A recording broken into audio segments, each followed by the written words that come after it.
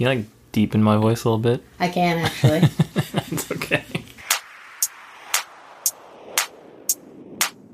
So I was curious, what kind of boots you wear, and do you shine them? They're Nike Air Jordans. Shut up.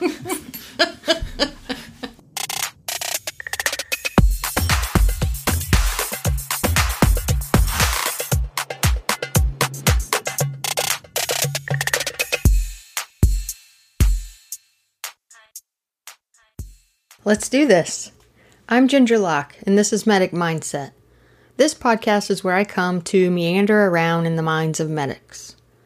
One guest at a time, I sift through their mindset, practices, routines, and their ups and downs. And you'll notice we're not in a hurry. This is long format with heavy detail. And the paramedic in this episode was so much fun because he wasn't afraid to speak from the heart. When we were all done, he told me I didn't need to edit a thing. He is charming, he knows his medicine, and his dry sense of humor sets a welcome tone for a long chat about some serious and some not-so-serious topics. So I invite you to be a fly on the wall. Listen as we dig in. Let's get started. Can you tell people your background in healthcare and a little bit about where you work now as far as the environment? Well, I currently work in a more rural setting. We do 911 and interfacility transfers and have really progressive medicine. It's really a great family environment, really supportive of everyone. My background comes from an ER. I worked at a level 2 trauma center. How long did you work there? I was there for about 3 years, working as a tech through school. That's plenty of time to get the skill set of being a tech down. Yeah, it's I learned an invaluable amount of information and skills and assessment practices. So many things you can learn from the doctors. They love teaching, most of them. And just the sheer volume of patients. And thinking about this interview, I was thinking I wanted to tap into how valuable that was and if you recommend it to other people that might think they want to be a medic. Without a doubt. I almost think it should be required. I agree, because when we do the rotations with the students, I've learned so much more in those 6 hours than I could in like 6 hours on a ride out, because of like you said, the volume of patients, and then also seeing them through their evolution over many hours. In EMS, you see such a small window. In the ER, they're there for several hours, and then, if the floor is full, they get stuck down the ER for a couple of days at the worst. You get to see a very interesting progression. You get to see TPA work. You get to see the patient go into cath lab and sometimes come back after cath lab. You get to kind of see what you're doing in EMS, how that affects the patient in the long term. Right. So through school, I was a tech, and then pretty quickly after I graduated from paramedic school, I got hired at the rural EMS. I've been there about a year, a little more than a year, and I've gotten to really grow as a paramedic and as a person, especially. We're rural, so we don't have as high of a call volume per se per truck, because our transport times tend to be longer. So to keep our skills sharp, we do a lot of training. Okay, so you just came off shift. I'm looking at you with bloodshot eyes. Bless you. Sagging down all tired. No, you're not saggy. I can just tell you've got red eyes. So did you get a chance to train on this shift? I did. What did you work on? Let's see. So yesterday, we started the day off with an intubation. We're using a video laryngoscope. It's just, where it seems like it's so easy is the downfall of it, because people get so overly confident with it that they think they can just stick it in the patient's mouth and see the cord and shove the tube in and it's fine. Yeah. But really, it's not like that at all. It's got its own difficulties, and our percentage since we started doing daily intubations has almost doubled, which is slightly sad to say that we were that low to begin with, but if you're not improving, Yeah, and if you're not improving, and if you're not even looking at that stuff, the fact that you're collecting the data and looking at the data speaks volumes. It was a nice slap in the face when we saw that. Right, because some people have those same numbers, they just don't even know it. In what way, it's obvious in what way it's different from doing it on a real person than a mannequin, but what is specifically different about it? The biggest difference is the tongue. They can't simulate a big, floppy, wet tongue in a mannequin. Conveniently, in the mannequin, when it's laying supine, the tongue just elevates up and opens the airway itself. Like it's just a magical floating tongue. Yeah. But when you try and go in there with a camera on the end of a blade, it's kind of hard to figure out where you are and your landmarks when the tongue's just hanging down, so you see roof of mouth and tongue. Mm-hmm. So we've improved on using the suction catheter to lift the tongue and then get the blade in, and that helps, number one, keeping gunk off the camera screen or the lens, and then also finding your landmarks more easily, and that alone has helped a lot with everyone.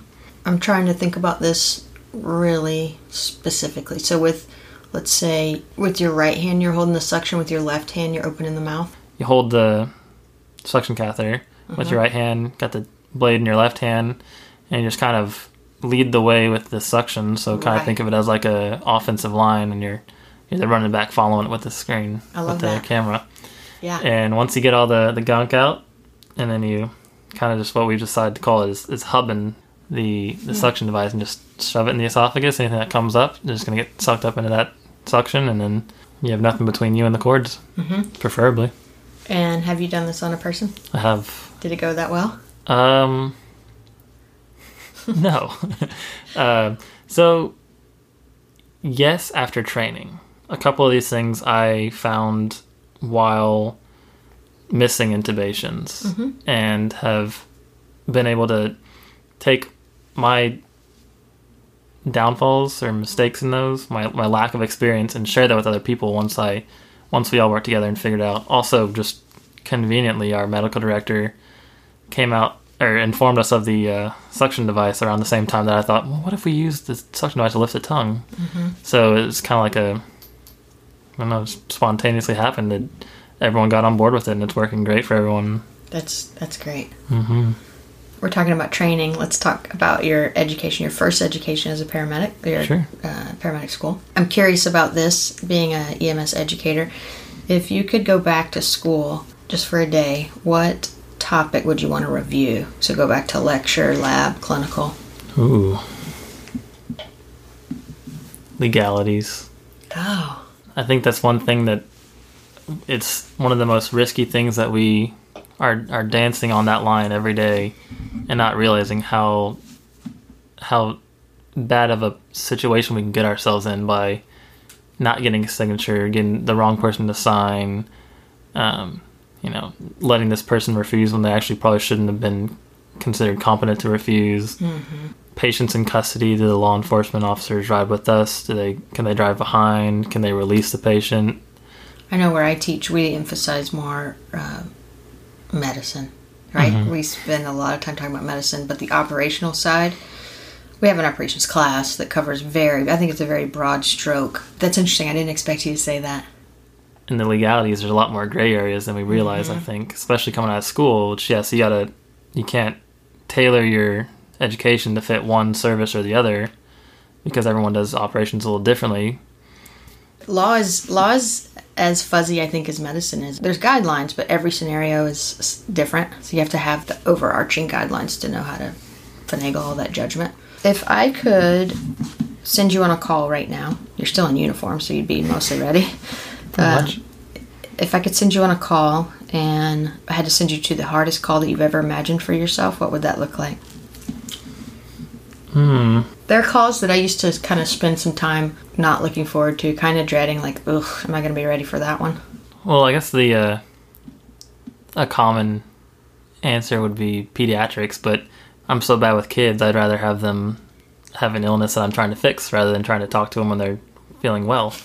So that's kind of that one doesn't really bother me. If you told me there was a doctor on scene that was unaffiliated with the patient but was passing by and came on scene and was there, I'd probably get a little uncomfortable. That whole trying to figure out who's running the call, who's got the higher responsibility for the patient, and knowing to get credentials from a doctor is one thing that seems like a really awkward conversation to actually have to have. Oh, yeah. I certainly had physicians on some of my calls, but they never wanted to do a different care plan or basically be in charge. They were kind of happy that EMS was there, in fact. I'll second your pediatrics answer. I get that over and over again. Well, let's say today you couldn't work in the field anymore and you had to go back and teach. what topic, what class would you want to teach? Or I'm a paramedic. I love cardiology. Yeah. Cardiology, I think, would be a good in-depth one. I personally learn more from learning cellular up to treatment. Mm-hmm. So the cells, the organ, or cells, tissue, the organ, all the way up to what you're going to do to fix it when something breaks. Yeah, and in the paramedic curriculum, we really have the time to do that with cardiology, the whole semester, which is nice. And cardiology looks at, a whole system, or several systems, but mainly one organ and specific, and that's kind of fun for me. Mm-hmm. Getting detailed.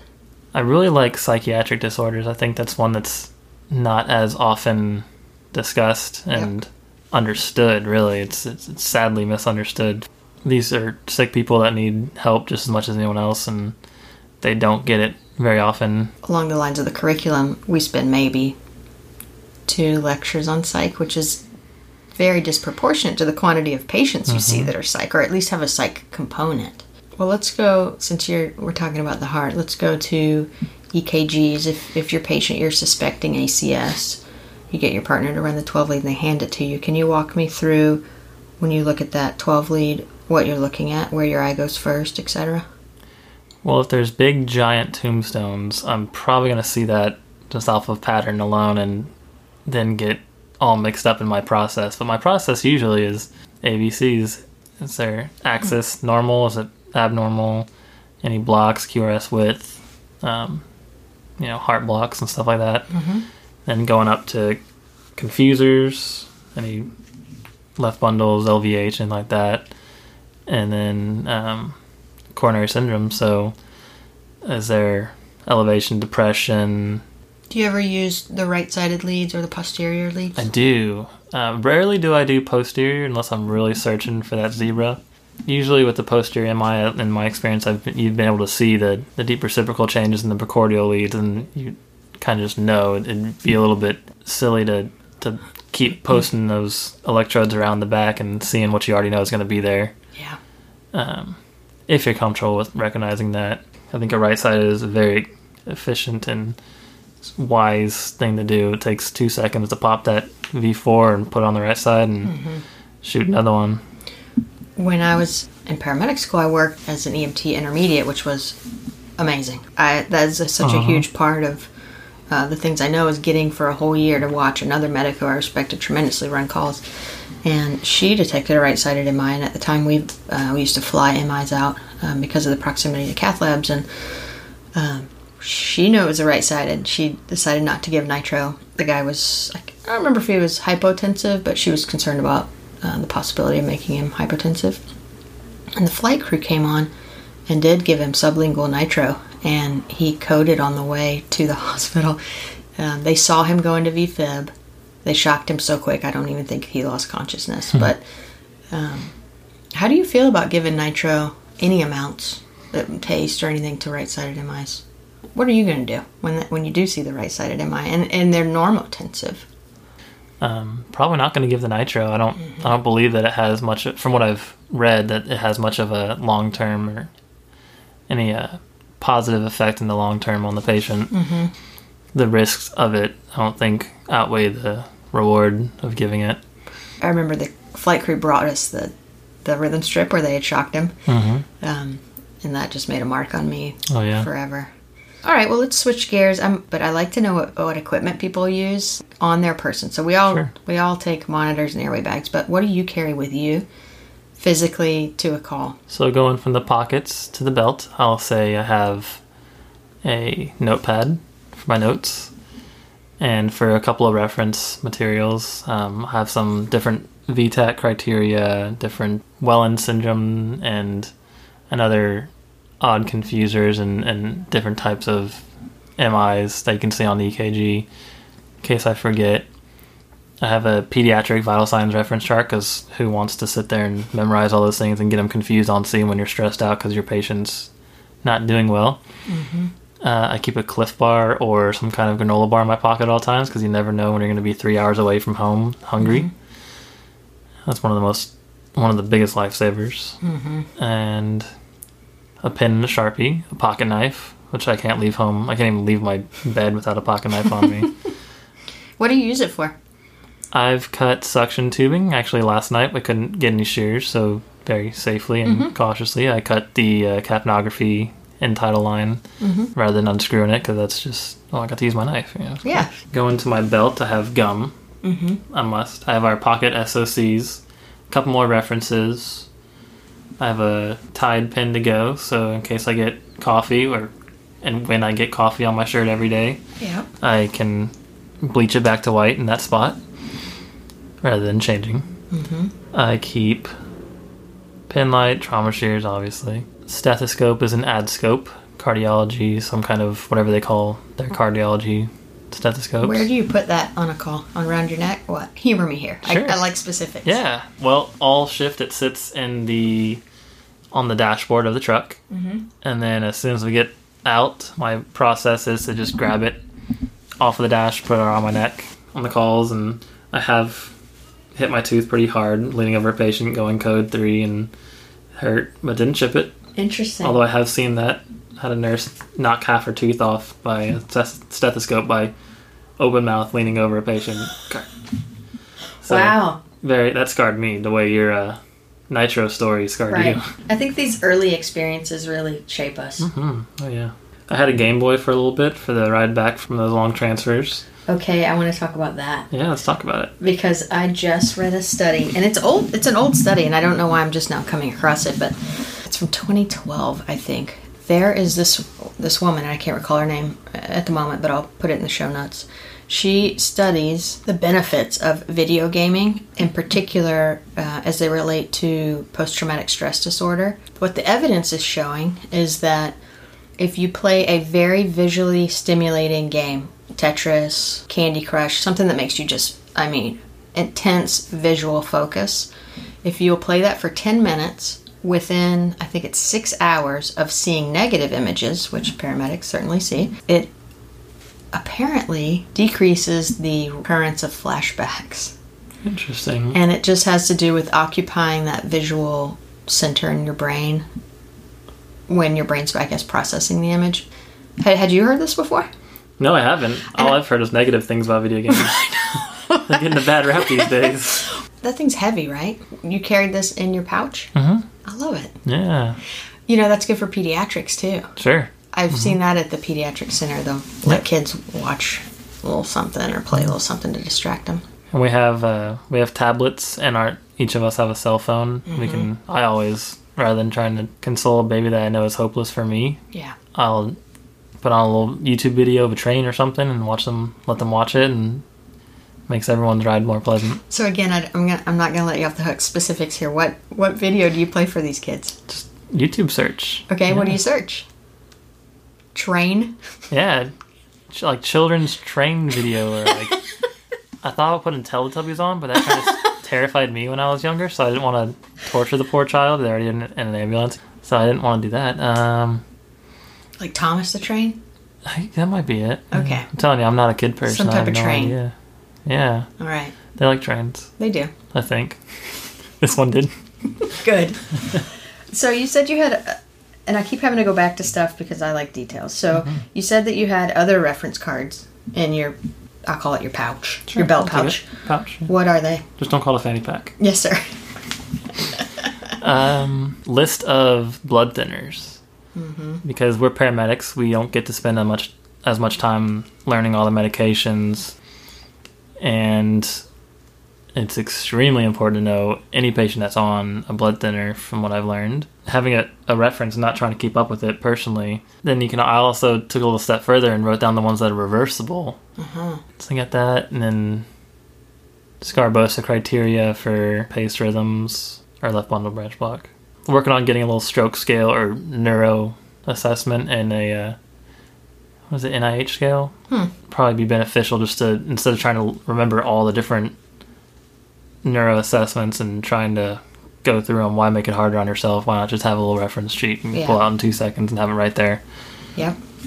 You're the third interview and the third person to talk about checklists. I'm so happy this is This is it's catching on.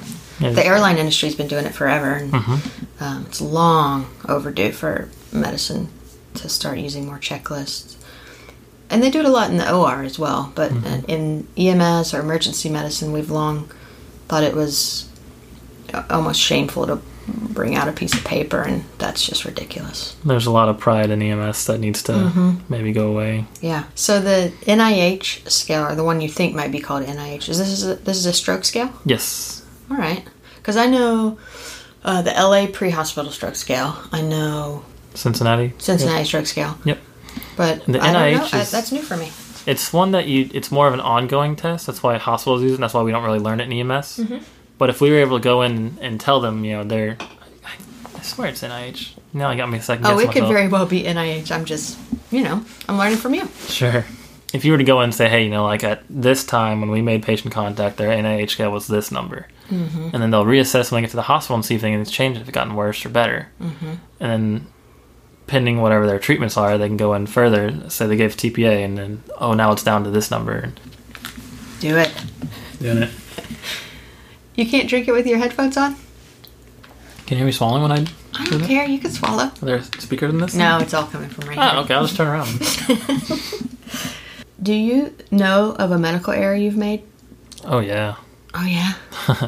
Let me think. We had a patient that had the most beautifully pronounced sine wave I've ever seen. It was a cardiac arrest, and I was a partner on this one. Well, my partner asked me to give sodium bicarb, just because it's a wide PEA, and that's in our protocols, and also we're probably thinking hyperkalemia if they had that big, wide sine wave. So I draw up, and I go off of there's 2 units on there, or 2 units of measure, so units of sodium bicarb, and then I was drawing it up, I got mixed up, and was a little excited. This was a while ago, and pulled up the proper amount in grams and not units, and basically gave them half the dose that they needed, and it probably, it could have brought them back around. Who knows? Sounds like the treatment for what the problem was, and I think I misdosed that one, so who knows what could have happened, but sure, definitely own that one. That's interesting that you're saying that about the grams. I'm going to have to look at a vial. I thought that was a good idea to put them on the same scale right there. I've never noticed the grams on there, but I don't doubt it. It might be milligrams, but it's some other unit. And interesting. Maybe I was just that tired in that middle of the night and that excited about the code. Yeah, I mean, fatigue plays into it too. Sure. All right, so you underdosed someone. Yeah, that's... I thought you were going to go down the route of you made a diagnostic error, because when I talk to new medics, they tell me about their diagnostic errors, and I'm like, no. That's not a medical error. That's medicine. That's practicing medicine. And really medical errors, like making a medication error, is also practicing medicine. And I appreciate that you talk about it so freely, because I've always said there's 2 kinds of medics, the ones that have made medical errors and the ones that will. If you haven't made it yet, you're on your way to doing it, and doing it again, in fact. So when that happened, when did you become aware that you had underdosed them? When we got back and we're restocking, I looked at the pre-filled syringe and I was like, oh, we should be restocking 2 of these. Then I realized I gave half the dose. Yeah, and I'm curious, did you tell your partner or tell anybody? Oh yeah, I told them. We do a clinical variance, as we call it, on our website, our internal website, and we just go on the links and we type out, what we did, any reason for doing it, if it was a purposeful clinical variance. So we just went in and said what report it was, what I gave, how much I gave of it, why I did that, if there was a reason. I just said, whoops. I'm new here. I was excited and misread the thing. And I went to the captain, talked to my captain right after, the next morning or whatever it was. And, so no big deal. Just don't do it again, Thanks for reporting it. Yeah. I found that if you self-report anything you do wrong, the outcome of it is far less severe than if you try and hide it. Yeah. Definitely for your own personal, professional future. But also it helps the system. So now, if people can talk about it, at minimum your partner and your captain now know that is kind of a rubbing point, that other people can make the same error, and when you can address it system-wide, it's an opportunity to fix something that usually isn't. There's something wrong with the system itself, not the human. Humans are going to work within a system, so if you can change the system. Yeah, so thanks for sharing that one. Of course. Do you have a fixed partner? No. So we all rotate partners throughout our service, on our different shifts at least, and then we trade shifts, so just really you're with everyone at any time. Currently I'm with a trainee for about the 3-month roughly 3-month clearing process that we have. I could talk to you about that for an hour, but I know I only have you for so long. Have you done that before? Have you had trainees before? I have. This is my first long-term one. Mm-hmm. And it's kind of a unique situation because I've been a paramedic for a year and he's been a paramedic for 6 years. That is unique. That is causing some unique issues. That sounds like a challenge. Mm-hmm. We're working on it. That sounds like delicate. You have good interpersonal skills, though, so. Can we dig into that or no? Sure. Yeah. Do you find that they're receptive to your instruction? This one, no. No. I've determined... I feel quite strongly now that after this last shift, he does not think he can learn from me. Going back to what I said earlier about pride, it's one thing that EMS needs to shed. Is there anything about the job that is hard to you that you just didn't even see coming? Aside from everything, specifically, probably just talking to family. And it was intimidating at first, giving bad news, but also educating.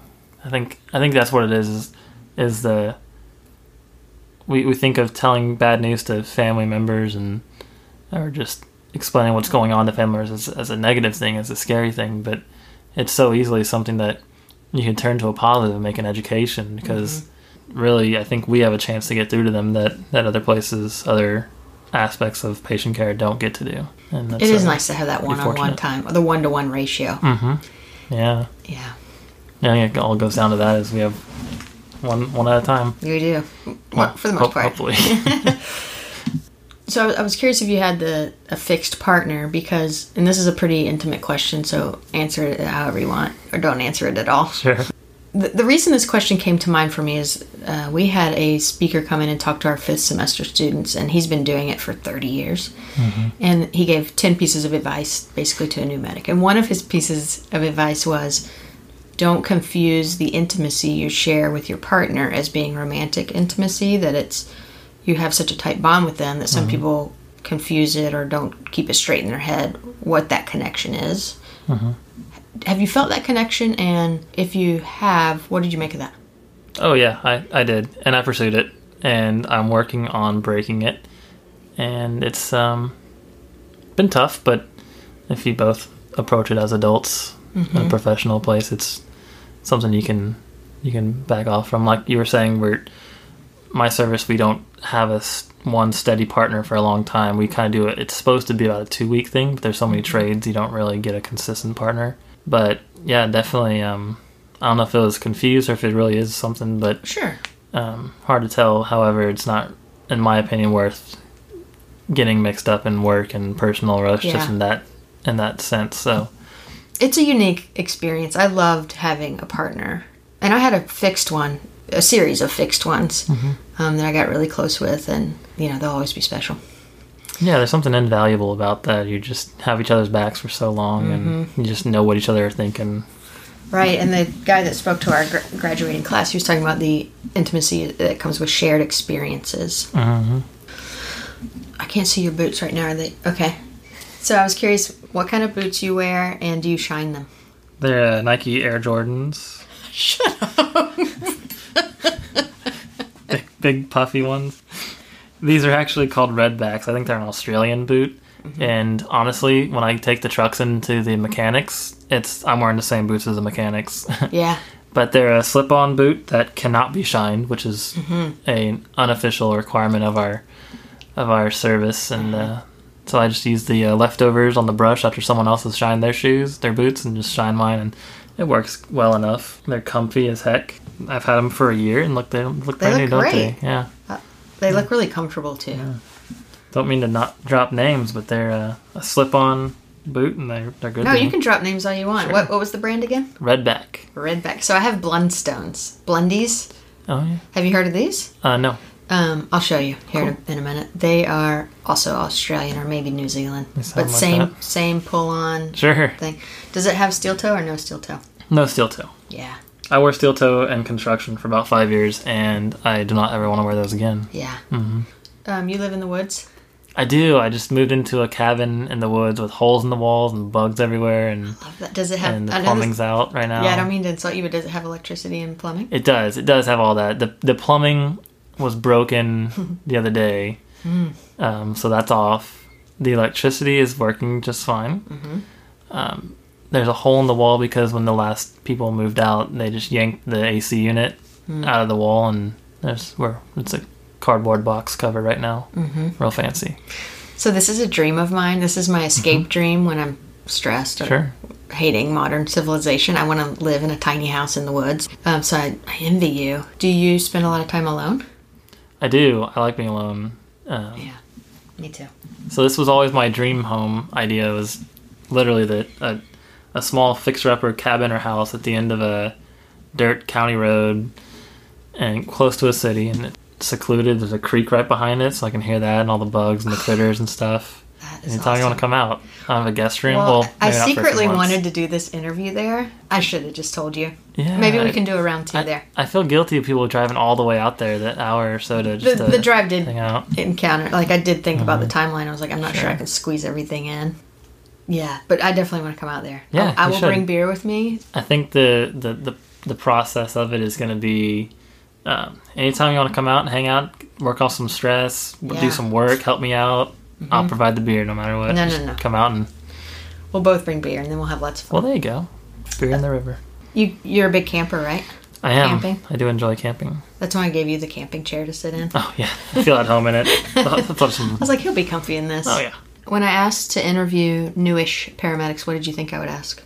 I don't know. I was kind of thinking stuff that I would suggest to paramedic students on how, what would you like to let people know who are about to go into the field, what you've learned from being in the field for a little bit of time. Yeah, so that's a twofold question I do want to ask. So the first question is if you could go back and talk to you. So if you could talk to yourself as you're beginning paramedic school or along that road, what advice would you give yourself, knowing what you know now?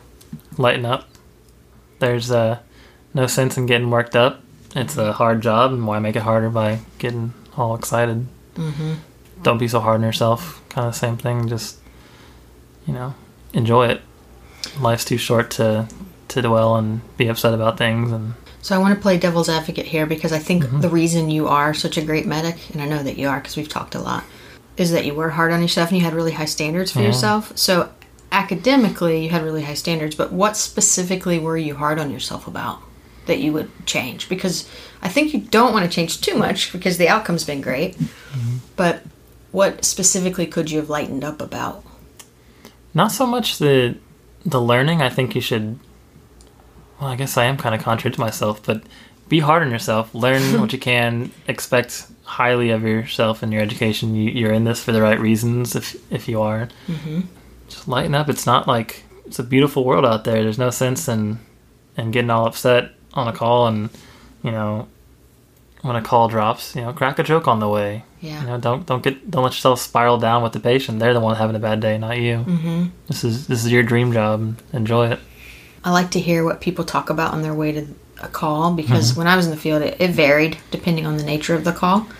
Is that your experience? Sure. Like, do you talk about differentials or do you talk about whatever conversation you were in the middle of? Depends on how good that conversation was. If it's like talking about cheese or camping or something, we'll keep the conversation going. Cheese? Oh, yeah, I love cheese. I have cheese. Oh. What kind of cheese do you like? All kinds. Goat cheese? Chev? Recently, like goat cheese, yeah. Yeah, I'm a cheddar guy. I like cheddar. All right, so keep talking about your cheese. Or if it's a good call, like if we think it's a cardiac arrest, it's unresponsive. If it's a chest pain, if it's a possible stroke, we'll try and just divvy out the responsibility. So, hey, I'm going to assess the patient. Why don't you get him on the monitor? We'll each do the 12 lead, or maybe you get the information from family while Fire and I get the vitals. That's stuff like that. Just sorry to interrupt, but I wanted to interject that what you're describing is called a shared mental model. Have you heard that term? You're doing it. It's getting everybody on the same page, and the efficiency. It's much more efficient to do it that way if everybody already kind of knows what's going to happen. And I guess that comes back to us having a steady long-term partner or splitting them around.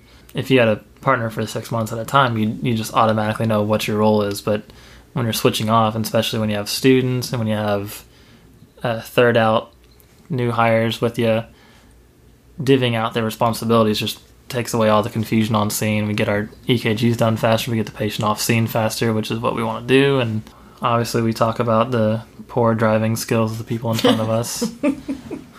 Respectfully. Loudly? Very loudly. As if the horn wasn't loud enough and the sirens. We like to discuss them There are pros and cons to having a fixed partner. The con would be it's possible that you develop, like they would enable you to have deficits that they fill in the blank for, right? Use them as a crutch on something, IVs or whatever it might be. But the benefit is that shared mental model. You're just like a well-oiled machine. Yeah, really. I had a partner for about a month. Just kind of happened that way, and we were just like that. We just knew what we were doing. Read each other's minds. It was cool. Okay, so we talked about the advice you would give yourself. Advice to a brand, let's say you've got a trainee day one, like never had an EMS job ever. How do you frame the day for them? What kind of mindset do you try to get them in? Trying to get them to open up to me in a realistic, non-bullshit way. Just, what are you thinking right now? I like to set the standard of, you're not going to offend me. This is a professional environment. Friendship is regardless here. Just, we're not here to be friends. We're here to do your job, get it done. Friendship comes after that. You build that over time. You kind of earn it. But right now, I got to make sure you're on the right page. Tell me what you think you're good at. Tell me what we can work on. What concerns you so we can work on that. And then just kind of get through the day of see how it goes. Yeah, that's a challenge. Some people are better at being open than others. So going back to your cabin, I was just thinking about you do have electricity. Do you have Wi-Fi? Good question. That's what's given me the most anxiety, I guess, by moving out there is I've always had internet. The other morning I woke up and I didn't have text or emails or Instagram to go through. I was like, well, I guess I'll get up and get coffee now. Usually it's like 10 minutes later. But when you do get access to the internet, let's say you wanted to get on the web and turn on your medicine mind, what websites might you go to if you do it all? So if I need to look up anything or if I'm curious about something, very first go to so much faith in this website is eMedicine through Medscape. I just search whatever I'm searching and then eMed. I've seen several doctors with decades of experience always using that one. They swear by it and I started using it and it's for professionals. So all the pathology, pathophysiology, what's normal, what's abnormal, what you're going to see, presentation, all that stuff. Just basically what you spend a week learning in school is there and you can read through it in a matter of minutes. Yeah. There's a couple of cardiologists that I like to follow. Dr. Smith's EKG blog is a good one.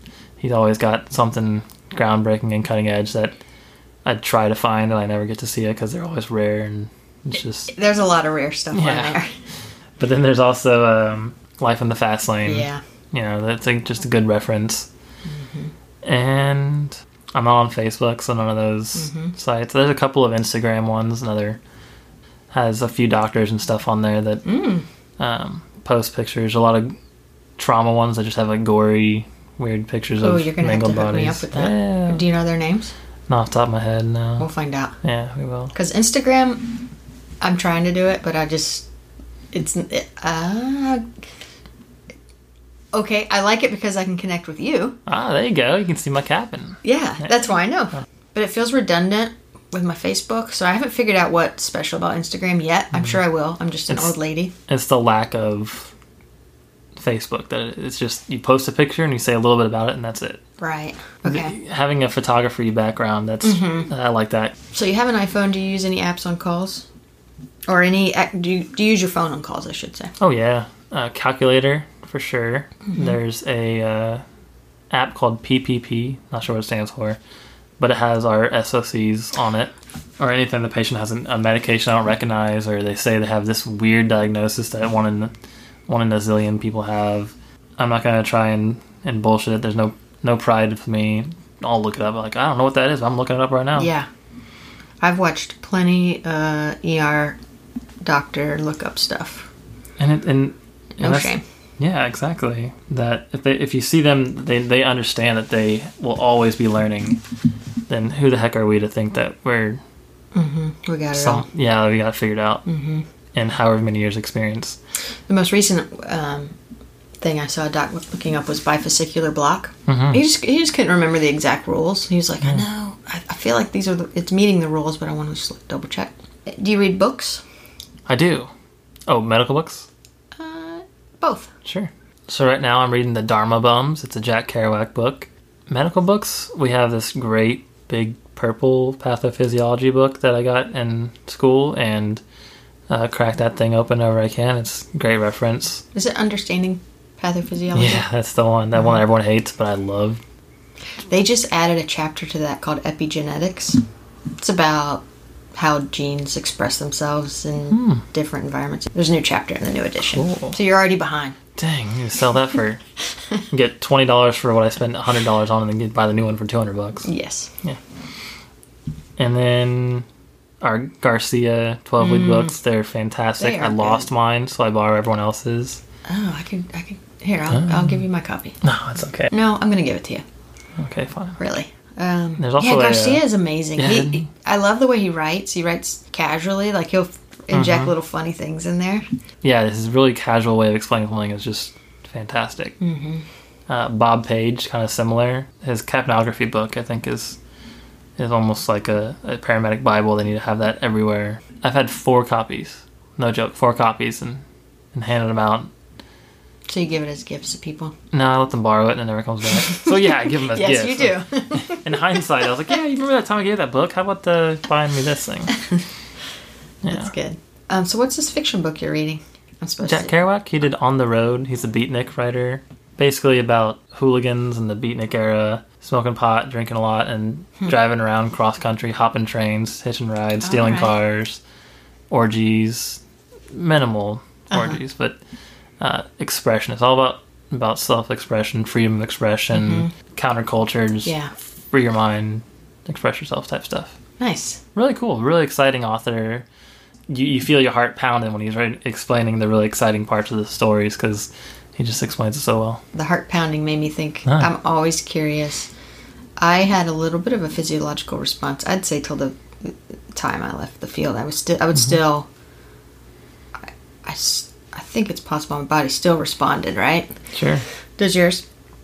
Oh yeah, well you saw when your cuckoo clock just went off, and the first tone of it had the same key as what our tones are. I looked up and started standing up. And I guess I still have that little rush of adrenaline. Well, I'm probably always gonna have it. Just I definitely still feel it. And biggest is when I'm laying down at bed. I'm just about to fall asleep, and I hear what I call phantom tones, and I think I hear a tone, and my heart jumps and starts going real fast, and it's like, yeah, I definitely do. So tones go off, yes, physiological response. On cause, are you feeling ramped up? How do you manage that? Think of paramedic students who are probably feeling it on every single call. Can you think of basically anything that you know that you do to calm your body? Take a big deep breath. I found that stress just builds and builds and builds, and if you don't do something about it, it's just going to keep mixing up and making it harder for you to think. So just stopping, and you can take the 5 seconds to just step back, take a deep breath. Your patient's not going to die in 5 seconds, and if they are going to die in 5 seconds, they're going to die anyways, no matter what you do. Probably even for a minute. Yeah. Probably don't want to be neglecting them for a whole minute, but send a couple texts, and coordinate lunch with your partner, and then come back. Yeah, and then. But no, taking a big deep breath. That's something my preceptor in school taught me and I think it's a pretty common thing, but it really does work. And yeah, you're talking about it builds and builds and builds, and it actually grows. And I think it's because you have a little stress response. Your body responds, and it responds in whatever way it does, and then you notice your body responding. And then it loops back around and you respond more, and it's just this feedback loop. Responding. Yeah, exactly. And I see it with students in skills testing. They'll see their hand shaking, and then it just ramps up. And taking that step back, 5 seconds is plenty of time, because it actually will seem like a minute. 5 seconds, when other people are being crazy around you, can feel like a minute. Okay, good advice. Take a deep breath. Have you been stressed like that on a call And has it ramped out of control for you before? Not to where I couldn't function on the call anymore. I do have a temper, and I'll throw a piece of equipment if it's not working. Mm-hmm. Usually not glass. Mm-hmm. It's probably why our thermometers don't work. I was going to say, we don't have many glass things in EMS on purpose. Right. Any other advice to paramedic students? When you're a student, you're in school, and you're being trained, is you always have someone watching over your shoulder, making sure you don't kill the patient. Mm-hmm. Hopefully. Yeah. And as soon as you don't have them, I found that that's when you truly make a decision. Mm-hmm. The whole time it's just been practice, and even if it doesn't feel like it's practice, if you really feel like you're being thrown to the wolves sometimes, once you are out there on your own, you're making the decisions, and then you're the one to learn from it, and it's on you to make the right decisions. Mm-hmm. Not just for patient care, but to follow up on patient care, how to get better do it better on the next time, or how to follow up on what's happening with the patient. Yeah. Mm-hmm. You're telling this story, and I'm thinking of the person who trained me in the field, and she was hardcore. Like, she was pretty tough. She was a graduate of the same paramedic school that I went to, and so she was tough on me because I was in school at the time. And I remember more than once saying to her, I'm really not comfortable doing this, and her saying, like, I really don't care if you're comfortable. Like, this isn't, you are not going to be comfortable. Like, EMS isn't comfortable. It's uncomfortable. Yeah. You're sitting on the edge of comfort. It's a great feeling. It is a good feeling? Yeah. It is when it's over. Yeah, right. What do you like about it?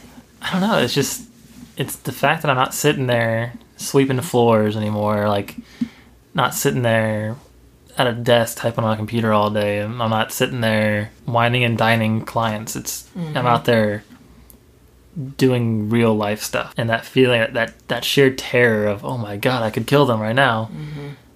Or I could fail in unkilling them right now is such a great, exciting feeling that makes you feel like you're doing something with your life and hopefully affecting other people, hopefully in a good way.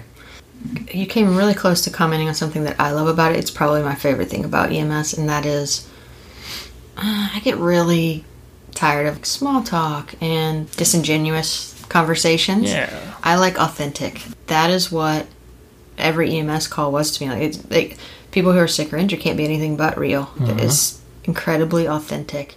Since you've been in the field for over a year now and you worked in the hospital, what could we do in EMS? What do you notice that we do differently in EMS, or we could do better in EMS to be more like what's going on in hospital?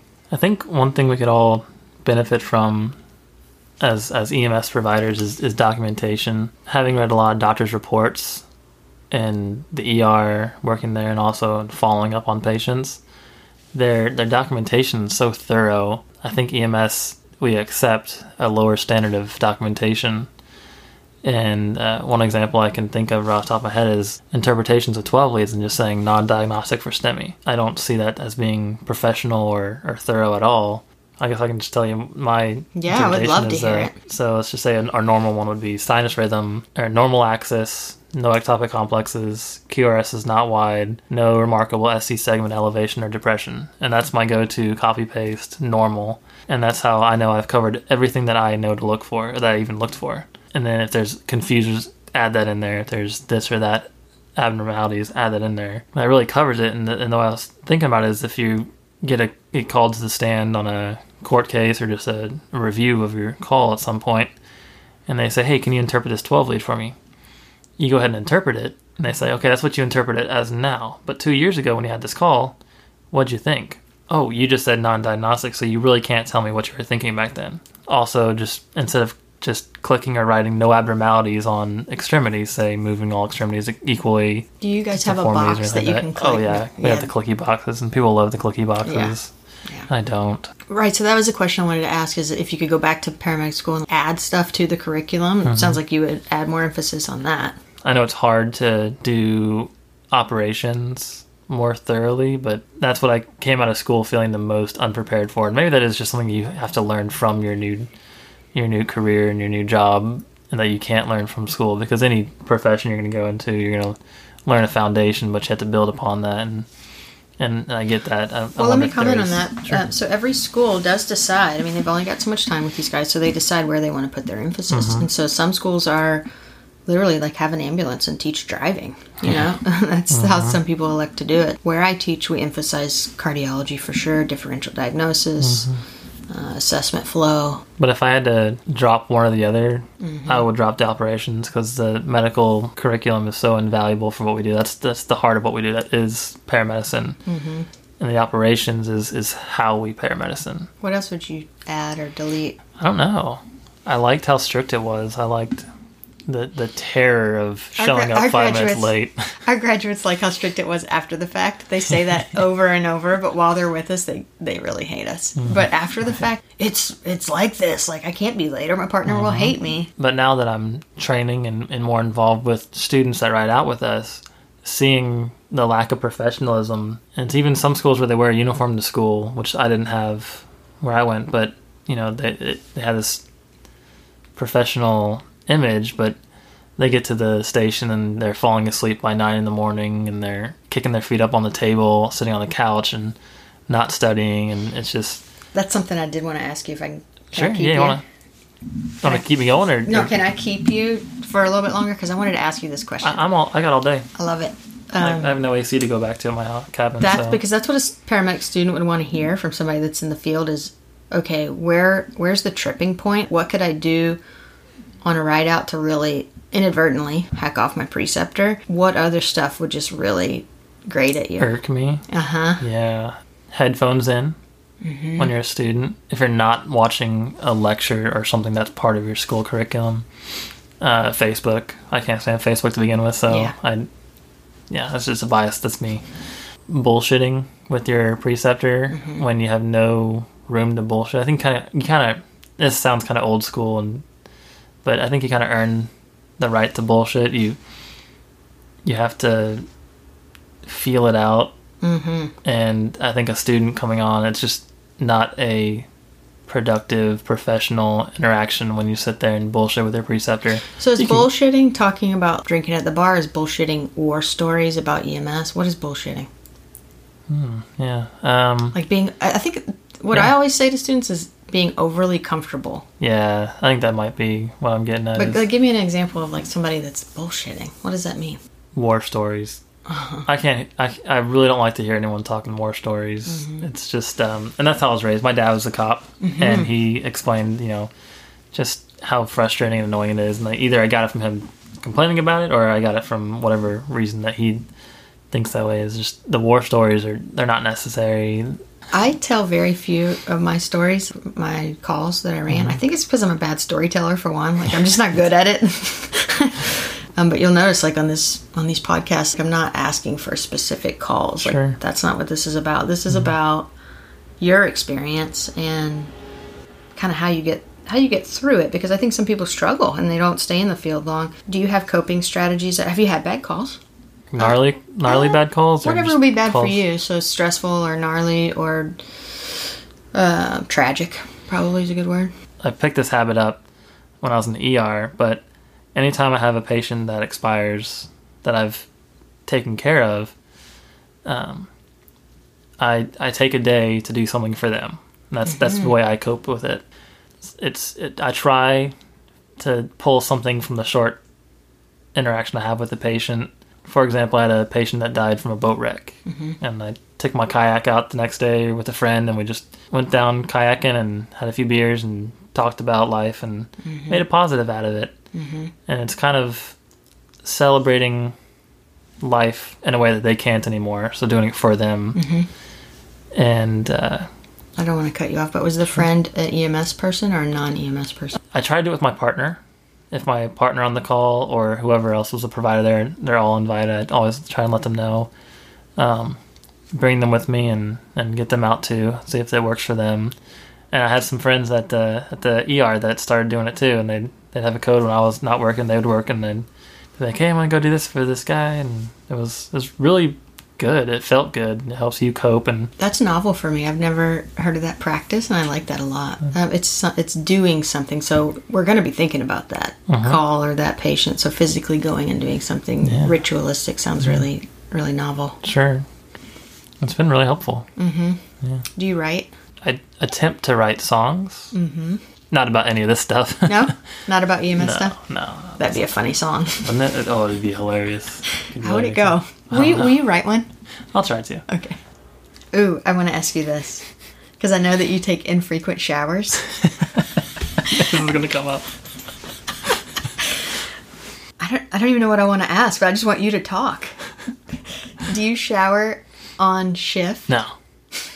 Okay, let me back up. Do I shower off shift? No. Do you shower? Occasionally. No, What's your hygiene regimen? Oh, I don't know if it's that strict. If it's that form. Right, it's not a regimen. Yeah. What's your hygiene practice? I believe in natural oils and keeping your skin free of all the crap that they put in shampoos and say it's hydrating and stuff. Mm-hmm. So, I bathe when I feel dirty, when I stink. Mm-hmm. Usually it doesn't get to that point. Usually I feel like I should take a shower or something. Until recently, I went about 2 or 3 years without ever using shampoo. Oh, wow. It was mainly just vinegar and baking soda. Interesting. Occasional coconut oil. You have good hair, though. Because I didn't use shampoo. Maybe so.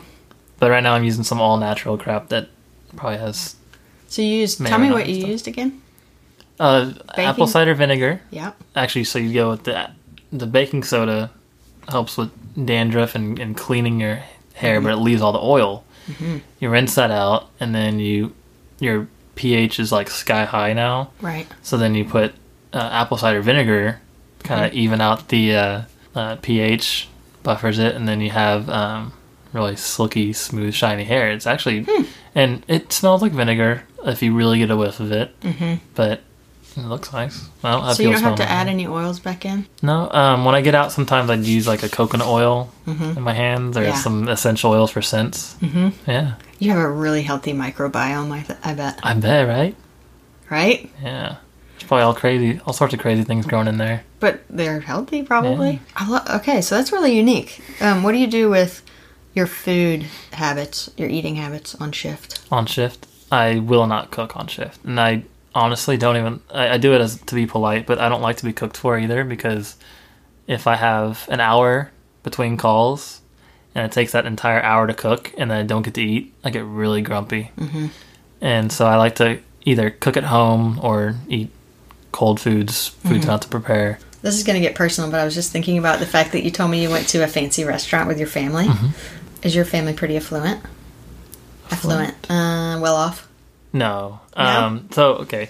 No, my parents, my dad was a cop, my mom was a teacher, so basically what I make. So you're kind of like both your parents. You're a cop and a teacher. Do you remember when you told them you wanted to be a paramedic? Yeah. All growing up, I wanted to be a cop like my dad. Mm-hmm. And he was like, you don't want to be a cop because of the politics and the lack of support, and then someone always wants to shoot you, probably, maybe. And so I said, I want to do something on the streets, though. So I thought firefighting. Everyone loves a firefighter. They rarely ever get shot at. Mm-hmm. They do great things for people. So I went to EMT basic school, because it's required here, to be a firefighter, and decided I didn't want to be a firefighter. I want to be on the ambulance. And so I went back to school. How did you make that decision? How did you come to realize that you didn't want to be a firefighter and you did want to be a medic? Just learning about medicine, how the body works, and not being satisfied with the EMT basic. It was probably the moment that I was nearing the end of school and felt like I knew everything. Mm-hmm. And then I wrote out with a paramedic and I was like, I know nothing. Mm-hmm. EMT basic, you learn so much. So the hardest class I ever took. It's a hard class. So what did your parents think when you told them?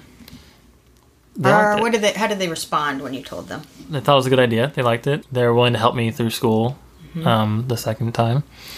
And what do you mean the second time? I have a degree undergrad in photography that they helped me with the first time. Mm-hmm. My dad has a lot of firefighter friends, and so he still thinks I should go the firefighter route. Mm-hmm. And he's very supportive of my paramedicine, and now that I've gotten my feet on the ground, he's like, I understand why you want to stay paramedicine. Yeah. If you had a kid, or some kid that admires you, and they said, I want to be a medic, you would encourage that? I wouldn't discourage it. Would you redirect them to anything? No. You wouldn't say, you might want to go to PA school, or you might want to go to firefighting, or... Well, there's always an option afterwards. Yep. Being a paramedic is such a short career for some people that you just get into it and realize, well, I like this, but maybe I'll go this way. And or I didn't like it because of this, and I'm going to go that way. And there was a period of time I was thinking about getting my RN. I think a lot of medics think about that. Yeah. For whatever reason. I think many reasons. I haven't done that, but at the time I talked to a friend of mine who's a nurse, and she said these words to me, and I've never forgotten it. She said, nursing has been very good to me. And I thought, nursing's been good to you? Like, what does that even mean? And basically what she meant is she's enjoyed her career. It's been a good career path. And I think, can I truthfully say EMS has been very good to me? I think it's hard on us. Yeah, it is. And I've found a place in EMS that I love and I'll keep doing, and it brings me great happiness. But I look at a lot of paramedics and I think, man, that looks hard. Yeah. I love how difficult it is and how a lot of people can't do it. But who knows how long it'll be until I can't do it. What would keep you from doing it? I don't know. Maybe getting worn out, physical injuries. Maybe deciding I want to move up like a PA, NP. I could see you being a PA. Yeah. But I'd want to be one on a truck. You can't do here. Well, that's cool. So that means you really love what you're doing. I do so far. So it's either maybe stepping up to PA, but yeah, maybe, and then teaching, or something completely different. I wouldn't be satisfied going from the truck to being a nurse, I think. Plus, I worked in the ER for 3 years and learned to hate the idea of doing what they do. You got a first-hand view. They have a wonderful job, and they have so much respect for nurses, but not for me. Yeah. A good nurse is worth so much when they're good. Yeah. So valuable. When I was leaving the hospital, I made good friends with some nurses, and so they were basically starting their nursing career, and I was starting my paramedic career. I still talk to my coworkers, my friends, and on my downtime, I still look up stuff, talk about calls, talk about this medicine or this pathology and this physiology, and then I talk to the nurses, and they're just like, oh, we had this many patients in the waiting room, and like I had these charts to do, and then this patient needed this and this doctor needed this, and I'm like, they never talk about medicine and like what's going on in the body, and I realized that I definitely do not want to be a nurse. Oh, it's reminding me of a Netflix movie I watched. It was a documentary about emergency medicine residents, Code Black, and it was about these residents who worked at a trauma center, and that's why it was particularly important to me, or interesting to me. They just got bogged down in the bureaucracy, and they were missing the medicine, and it's a really interesting look on healthcare. It's funny to think about like how paramedicine is developing so much, and I wonder if, and then hospital-acquired diseases and stuff, like who thought that was a good idea to shove them all in one place? What if we're gonna turn it back around and have doctors visiting patients, and maybe primary healthcare is gonna be paramedics going to a patient's house, doing some blood work, recognizing pneumonia or something, and then treating them at home where they're controlled, their environment, they don't have anyone else's bacteria, they're not sharing their bacteria with anyone else. Yep. Makes so much sense. I want to ask this, and I'm not even sure of my own answer, so good luck. Is there a certain personality type that makes for a good medic, do you think? I think what makes paramedicine so good is that so many different personality types can do it. Do you classify yourself as an introvert or an extrovert? I don't know. I'll give you the definitions of both, because the definitions are different than what I thought. Oh, okay. So I always thought introvert meant shy. Introvert is more nuanced than that, and it's basically, okay, so what environment do you go to recharge? Would you rather be in a group of people and that's where you regain energy, or would you rather be quiet and alone and that's where you regain energy? Quiet and alone. Yeah, same Especially lately. Yeah, I find myself getting, like you saying earlier, getting bored of just the mundane small talk. I think EMS ruined me in that way. Yeah. Because when I go to coffee talk, well, not coffee talk, because coffee talk can get pretty intimate, but cocktail party talk, oof. Early on, then maybe later you start to spill the beans. There you go. Good point. At the beginning, I'm just like, we've got to get real here really quick or Ginger's done. Yeah, exactly. So when you're on shift, do you spend a lot of time alone, or do you sit and chat with your partner? I try to stay busy throughout most of the day. If I'm not running calls, I want to be productive and responsible with my time. So trying to work on our training program. Currently trying to get my new hires to study and help them get to know our system. If I'm feeling a little wound up, I'll go and listen to music and lay down. Do you take your guitar to shift? I have. I do enjoy doing it, especially if I'm working on a new song or working on learning some riff or something. I'll bring it. and usually it's a hit. People like it. Mm-hmm, I bet. And we have a few musically inclined people, and we have been known to have jams. Well, I could talk to you forever. I really could. So hopefully you'll come back and talk to me again after you've had maybe another year of experience and you have a new perspective. You have a really neat perspective on things. You're a rare breed, I think. Yeah. I think so. Try to mix it up. I mean, who else doesn't shower for 2 weeks at a time, a year at a time? Who knows? This room will have your scent in it for at least a week. Right. Does it smell? I'm not going to answer that. I did just get off shift. I know. All right, well, I don't have a good ending for these things, so thank you. Thank you. Last little bit before you go. In this episode, you heard me mention show notes. If you want to know more about anything we talked about in the episode, go to medicmindset.com. Find the episode number, and there you will find links to things we talked about. For example, I linked to the books he recommends, video demonstrating how he uses the suction catheter during intubation, etc. Here's a secret. I work twice as hard on the show notes as I do in the audio, really. The audio is a breeze. We talk, record, post. But the show notes, that's where I really do the work to find you resources you can use. So, hope you enjoy them.